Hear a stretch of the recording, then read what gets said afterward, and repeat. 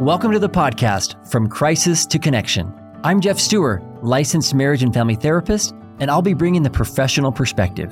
I'm Jody Stewart, unlicensed wife, mother, daughter, sister, friend, and neighbor, and I'll be bringing the regular, everyday perspective. We are all about relationship recovery, and we'll tackle tough topics like infidelity, abuse, addiction, pornography, and betrayal trauma. We also focus on helping you build stronger connections in your most important relationships. So thanks for joining us. We're glad you're here.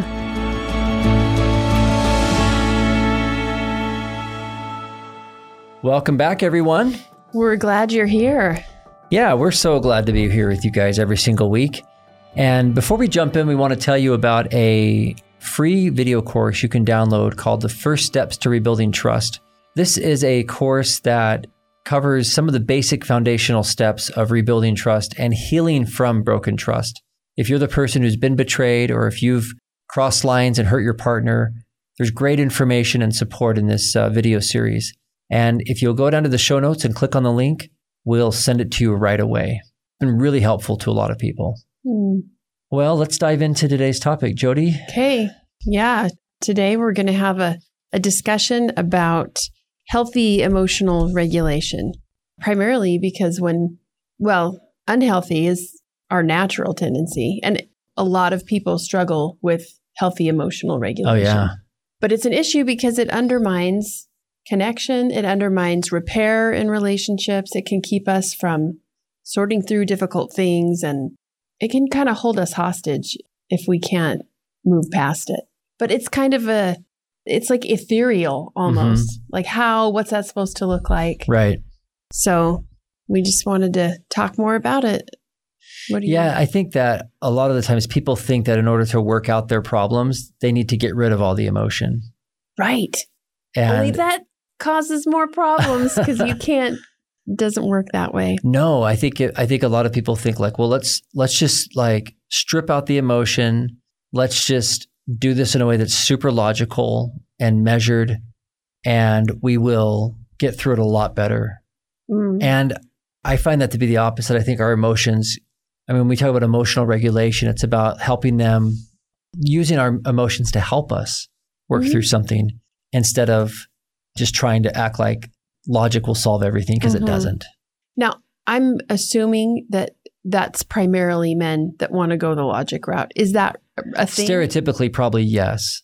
I've certainly seen it go both ways. So is that just not a thing? Well, like a lot of things, I think there is probably a trend. I think men from a young age, and this could be a whole nother podcast, and there's been, who knows how many books written on this, but as men, we are socialized to eliminate emotion. Sure. In fact, I think it was our daughter. She's Your ours. daughter? I know.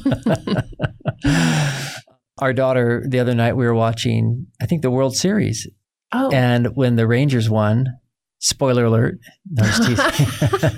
It's been long gone. But when they won, all of a sudden, all these men were like hugging each other.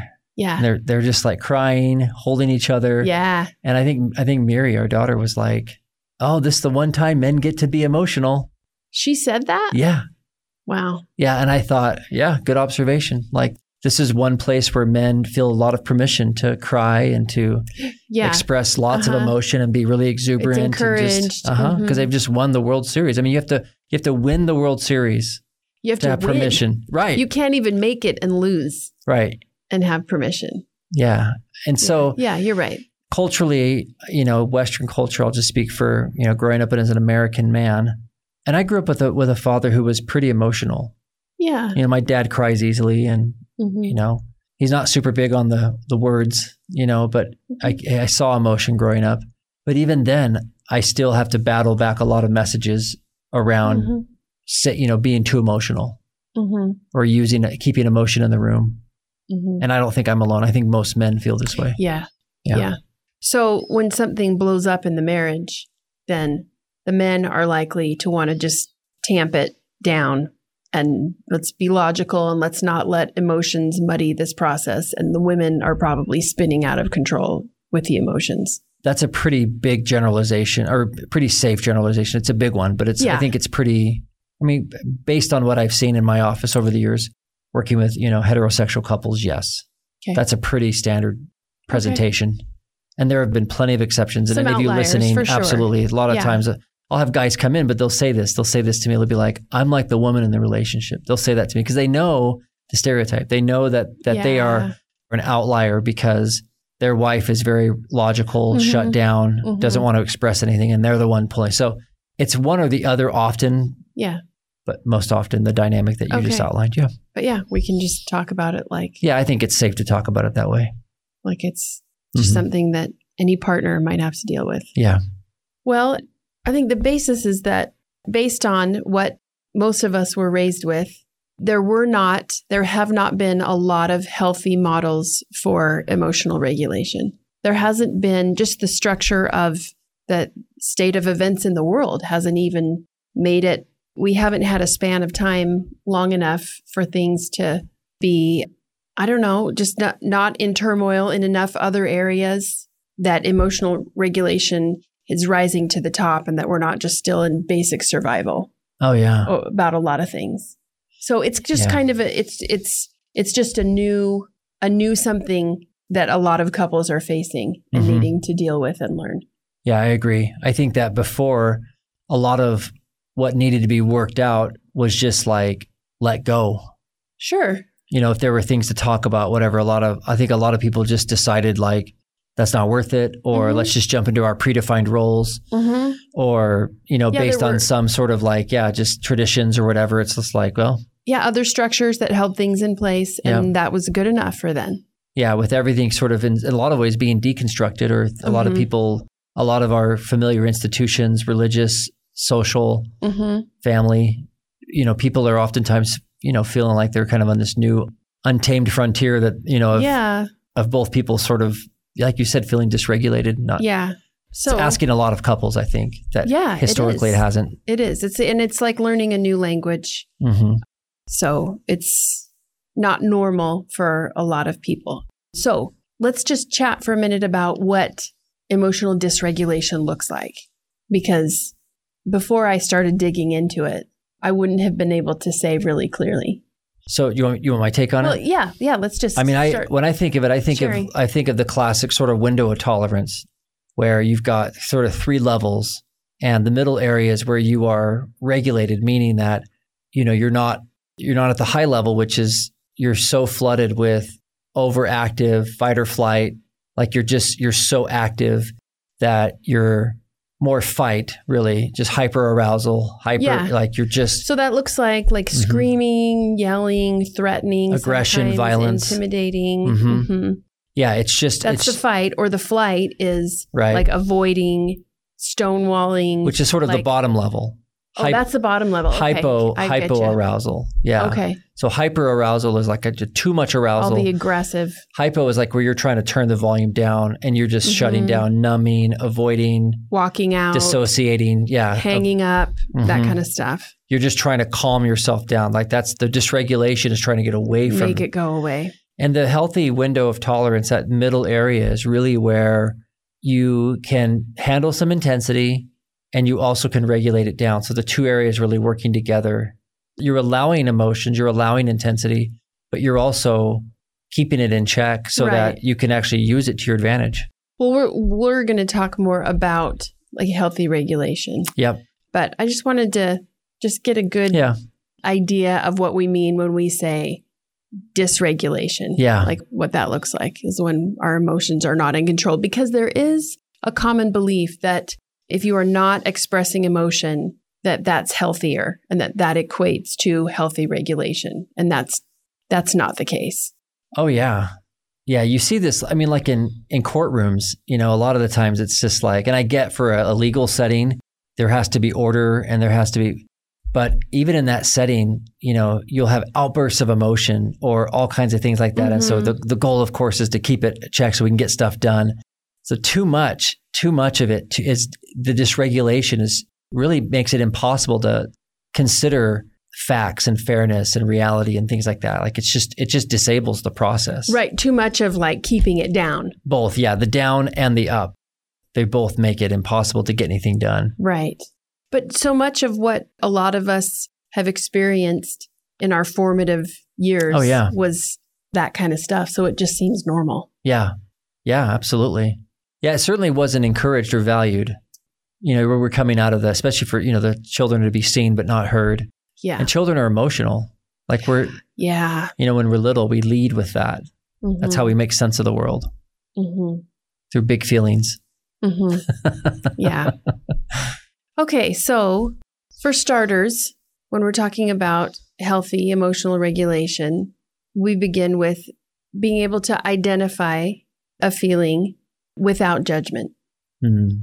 But identifying just by itself is kind of a chore because sometimes we experience something physiologically and we don't really even know what it is because maybe it was unsafe to recognize that or express it at another time. So for a lot of people, they've been so deconditioned in those areas, they don't even know. So that there's just a physiological arousal and then attempts to ignore it or bypass it or anything but let it be. Yeah. So learning to identify what emotion you might be feeling. And the dysregulation often comes up in times of intensity. So those are the emotions that are more like anger and sadness and fear. Yeah. Yeah, I think it's a surprise to a lot of people. I mean, when I was running workshops years ago, we would, like the first night, we would have people check in emotionally. Oh, yeah. And we would just have them identify what emotion they were feeling in that moment. Sure. We didn't really care about what they felt earlier in the day but just right there, like a snapshot of what they were feeling.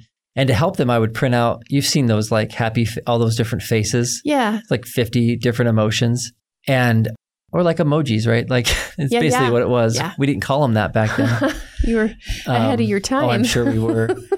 But we'd have people, I said, just put a dot or circle, whatever ones. And people were like, can we do more than one? Right? Like this was new to a lot of folks. Like, yeah. Oh my gosh, there's so many. Or especially for a lot of the men, again, going back to our generalization, a lot of men would feel like, wow, so like I was only kind of given permission for 2 or 3 of these ever. Yeah. Like I had to draw a portrait of life with 2 crayons, Yeah. And that was it. Yeah. Black and white, or whatever. Mm-hmm. There's all these colors. And so it's really new for people to identify their emotion, like to know that there's more than just I'm mad or I'm happy. Yeah. Which is really overwhelming and at the same time really can be liberating, but very unfamiliar. Yeah, very unfamiliar. Mm-hmm. So to be able to identify what you're feeling without judgment is a big deal. Yeah, that's true. Because some of you listeners may have been reinforced to even not express too much happiness.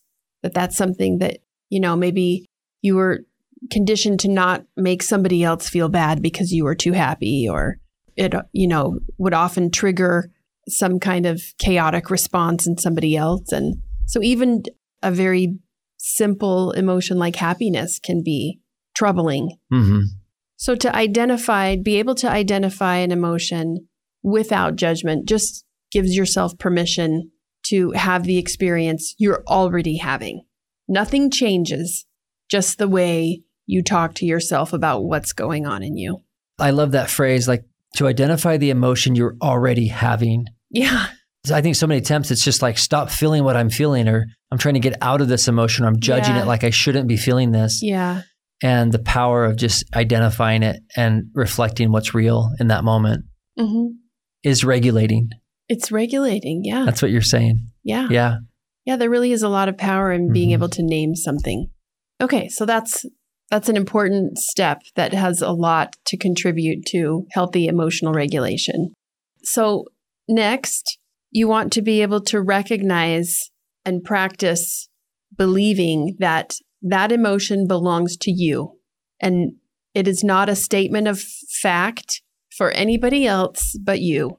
It's not an identification of what's really happening for any other situation that includes another person. It just tells you where you're at. And that's really important because oftentimes when we feel something big, we can make assumptions that this should be the case for everybody.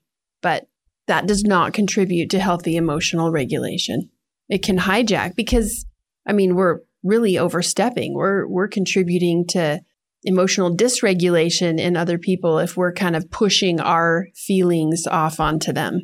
Our feelings make a whole lot of sense to us, but we're having our experience so it makes sense to us. We just need to hold on to that it's ours.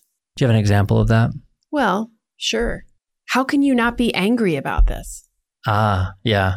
Or I'm sharing all my happy feelings. How come you're not like jumping up and down and freaking out with me? How are you not so happy with me because I'm so happy? Instead of just owning that I'm really angry about this or I'm really happy about this. Yeah. And letting the other kind person. Of putting expectations onto somebody else about validating our emotions with their own response that mirrors ours.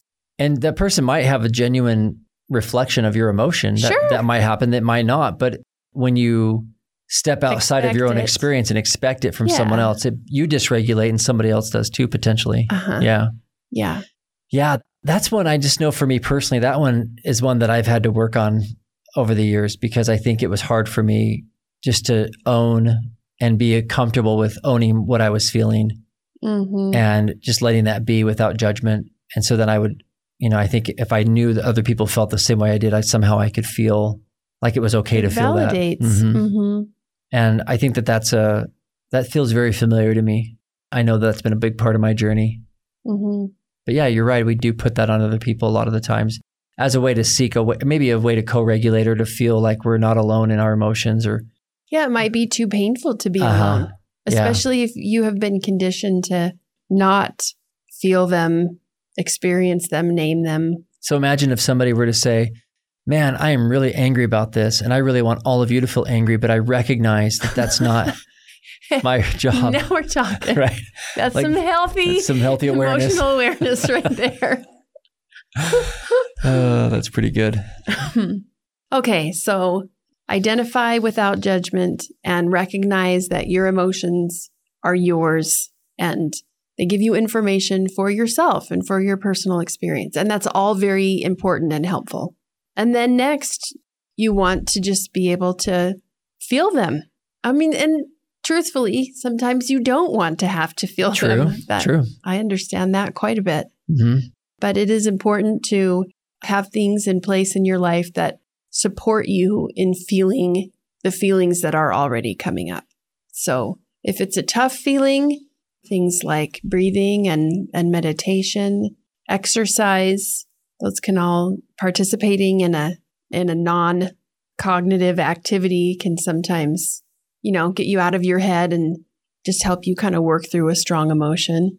Anyway, anything you want to add to that? Yeah, as I'm thinking about that, as I reflect on my own journey and then the journeys of the people that I've sat across from in my practice, feeling something uncomfortable is a really strange, paradox. There's a tendency, I think, just that if something hurts, we should get away from it. That's a very natural instinct as humans. Yeah, it's protective. And so a lot of people will sort of look at me when we start talking about sitting in it, not reacting to it. But for many people, for the first time, as we practice that in a session or as they practice it at home, it's for the first time, they recognize that the emotion actually moves differently and maybe even better than when they try and get away from it. It's counterintuitive. It's as I allow myself to feel it, and embracing it, all of a sudden it just starts to change. And if I notice it, it's subtle, but it starts to take on a different shape. Maybe it goes away. Maybe it becomes a little stronger. But for the most part, it's not just going to be the same. It's just not going to stay the same. No, you're right. Just there noticing is movement there. Yeah. And I've learned to trust that in my own body, my own emotions, is just to trust the movement. Because a lot of people, I think, have asked me, what's the point of this? Where is that supposed to go? But I think that's a very normal question. What do we do with this? What action should happen with this? Which is really code for how do I get rid of this?